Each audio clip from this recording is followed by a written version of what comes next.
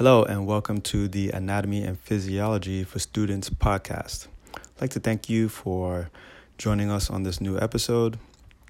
We want to encourage you guys to leave feedback and let us know your thoughts of our episodes, our topics. If you have any comments or anything that you'd like to add or would like for us to discuss, please feel free to let us know so we can give it the attention that it needs.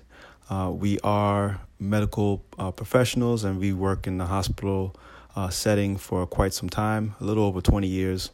So we are very versed in a lot of topics on anatomy and physiology. So moving on to the topic for today, we're going to talk about patellar fractures. So a patellar fracture is a break of the kneecap, and symptoms include pain, swelling, bruising to the front of the knee. Now, with a patellar fracture, a person may also be unable to walk, and some complications may include injury to the tibia, the femur, or the knee ligaments. Now, it typically results from a hard blow to the front of the knee or falling on the knee. Usually what we see in the hospital is someone was going up some stairs, they tripped, and they landed directly on their knee, or they were on the street. Sometimes, when you're stepping down on a curb or a street curb, you may not be aware of the depth of that curve. You lose your balance and you fall directly on your knee. Usually our reflexes causes us to kick our arms out, or we have like an outstretched arm. Those reflexes usually kick in and we can kind of break the fall. But for some people, that may not happen, and they usually land directly on their kneecap, so which results in the fracture. So diagnosis is based on symptoms confirmed by x-ray. So on x-rays, you can see the fracture. For children, MRI may be required. Now, treatment may be with or without surgery, depending on the type of fracture. So if it's an undisplaced fracture, it can usually be treated by casting. So they'll place it in a cast, and sometimes they'll be non-weight bearing for 6 to 8 weeks, depending on the orthopedist or what the doctor says.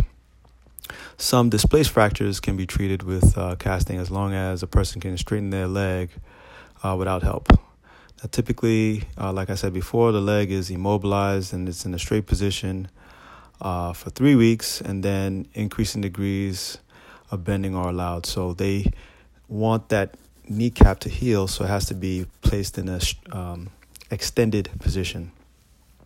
Now, other types of fractures generally may require surgery. So patellar fractures make up about 1% of all broken bones. Males are affected more often than females, and those of middle age are most often affected. And outcomes are usually, with treatment, are generally good. So again, diagnosis is based on symptoms and confirmed with x-rays.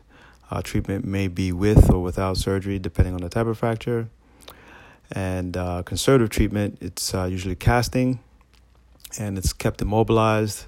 And most people use like a knee walker or crutches to kind of get around.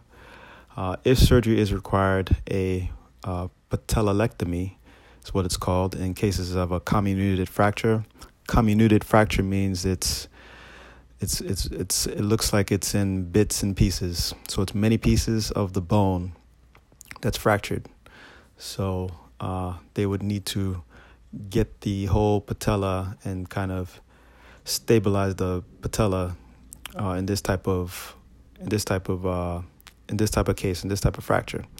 So a patellalectomy is the removal of the entire patella, whereas a partial patellalectomy is a removal of only a portion of the patella, while any ligaments or tendons that have been connected to the removed portion are connected to the remaining portion.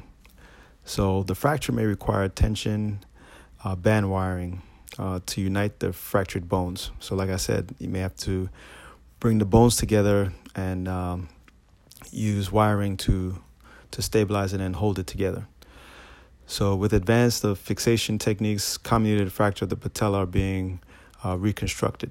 So they're finding ways to save the patella if it's fractured that bad.